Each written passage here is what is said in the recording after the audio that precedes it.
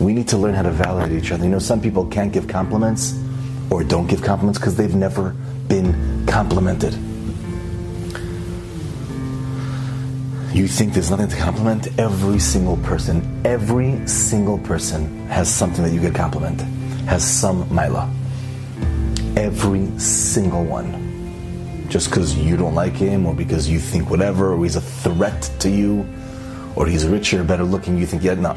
Everybody in Klal Yisrael has mailas. Even you.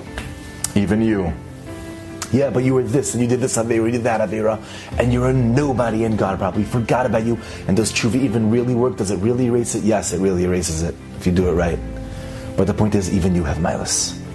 And sometimes even in the mirror, when you look at yourself, you're not even focused on the right to the right, you're focused just on the left. Look at me.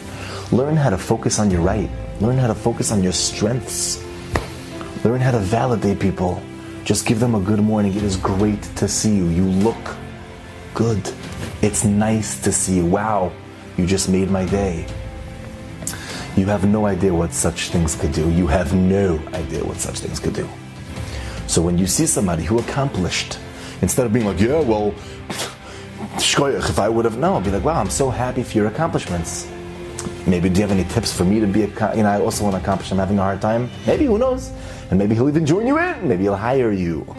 But instead of focusing on everybody's left, try to focus on everybody's right.